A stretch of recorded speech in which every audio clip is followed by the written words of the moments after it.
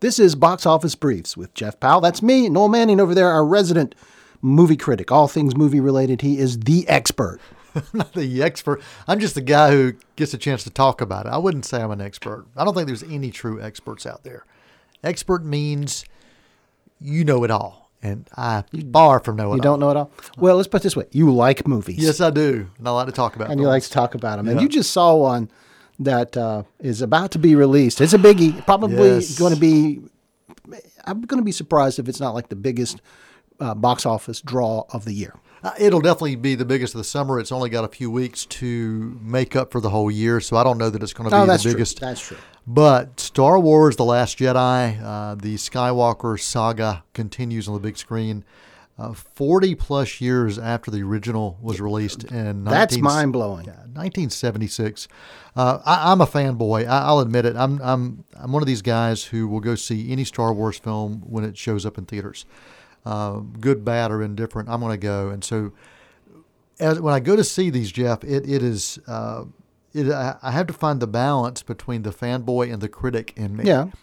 And I've talked to my film students all the time about baggage that you bring in with you. Some of it's good and bad. Sometimes it's positive and negative. You just have to kind of unpack it and try to look at it and measure that. And there are times that you might find that difficult to do. And I've always told them, if that's the case up front, you let your audience know. Full disclosure. Full disclosure. And so this is the full disclosure. I am a Star Wars fan. Yeah. And so I went in with a lot of love for this franchise as a whole, especially the original trilogy and the original characters that I grew up with in the 70s and 80s.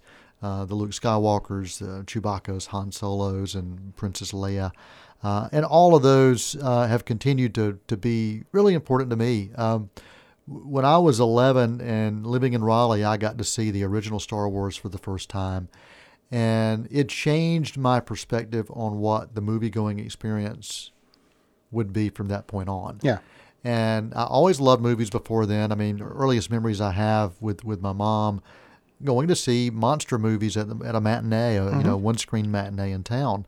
So my love of film goes way back, but it wasn't until Star Wars that I saw something different, something unique, and something that took me into a whole other universe. The storyline for at least a whole other galaxy. Whole other galaxy, yeah. But the storyline for this one, in many ways, is nothing new. It's good versus evil. It's an evil empire, and you can call them the First Order this time if you want to. Trying to take over planets and trying to take over star systems and trying to take over people in the process and dictate who they are. That's nothing new. Also, you've got a resistance, a rebellion trying to find peace, find freedom. That's still showing up in this one. So the storyline is nothing new. Some of the characters are, and some of the locations are, and some of the situations that they're put in are different. You don't go into a film like this expecting things to be completely new and fresh. It's the 8th film within this particular storyline, or 9th if you want to count, last year's film that kind of set some things up as a prequel to The Empire Strikes. I'm sorry, a prequel to The New Hope. But, this film, it's fun. It was great to revisit old friends. There were some unexpected twists. There were some ways that they were setting it up and foreshadowing things, and then they would pull the rug out from under you. I really liked that. This movie truly was a nod to The Empire Strikes Back and Return of the Jedi. I think there will be some critics who will say there are too many similarities. I'm fine with it because I really see this movie as nostalgia, for me, nostalgia reborn and Star Wars reborn. And I've seen that with the past few years. When The Force Awakens came out, we saw that, and a new generation being able to experience on the big screen, really for the first time, what that movie-going experience was like. So for me, I'm honest here. I'm having a hard time separating the critic side from the fanboy side, but I'll say this. I will go back to see this film again 3 to 5 times in theaters. I enjoyed my time watching it this week at a preview screening, And I'm giving this at least 4 lightsabers out of 5. How about that? I normally give the A to F, but I had to throw in the lightsabers. But I know you and I both grew up Star Wars part of our lives. Oh yeah, that growing up here in Cleveland County when the first Star Wars movie came out, we had to wait weeks, or at least in retrospect, seemed like weeks. It was a while for it to actually get to Shelby. And I remember watching the news coverage of it and like, I have got to see this movie. And it did not disappoint. And it still, kind of sets the standard. Part of it is your age when you first see it and that kind of thing. Yeah. But it was just astounding. And I've had my ins and outs with the whole franchise. But the latest movies that have come out, I've enjoyed them. Yeah. So I'm looking forward to seeing this one. Yeah, Force Awakens, Rogue One, both of those, and now The Last Jedi. With the 9th film in the, I call it the Skywalker saga, that will wrap up the Skywalker storyline, and then they'll go into a completely different take. That'll be a very interesting and important moment when they've kind of left behind Luke and Leia and Chewbacca and all these guys and have to do something with different people, different characters. It may be some of the characters we've been introduced to. Yep. Yeah. Like the little furry guy? Yeah, the Porgs. Yeah, I don't know what he is yet, but I'll find out. I will say there is a wonderful scene with a Porg and Chewbacca and a campfire, and I'll throw in some roasting is involved. And very funny scene there. There are a lot of new creatures as well that show up in this that we've never seen before in Star Wars films. There are some named actors that show up. Benicio del Toro, I'll get it out. Laura Dern also. Both of them have large roles, supporting cast in this film.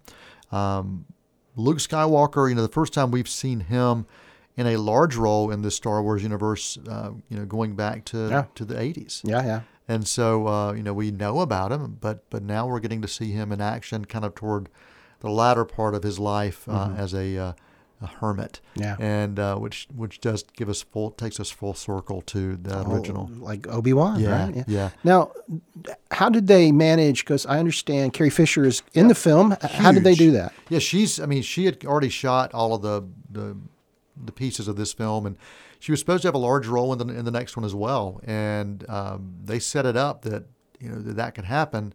And should happen. I'm not sure how they're going to address it. Maybe they've actually shot some of those. Well, I've heard a rumor they may cast somebody new in her role. I don't know how that would work. Yeah, I don't see how they could do that. I really don't. I would be very disappointed if that happened. I think you have to find a way to kind of write her or rewrite those scenes and kind of pull her out of it. I don't want to see it as a CGI. No. We did see that was one of my problems with Rogue One was you saw a young Carrie Fisher in CGI, and you also saw Grand Moff Tarkin in CGI, and that really bothered me because it was like it went from the real life to the action figures. And I don't have as much problem with creatures in CGI as I do humans, especially human that you've seen. But this film, I would, if you're a Star Wars fan, I recommend it. If you're a sci-fi fan, I recommend it. But I also recommend watching some of the other films first to get an understanding. Honestly, I think you could watch just The Force Awakens and you'd be ready for it. Yeah.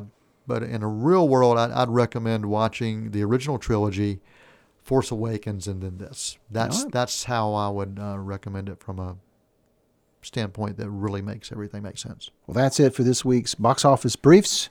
And if you've got questions or comments, just email us here at the station, info@wgwg.org.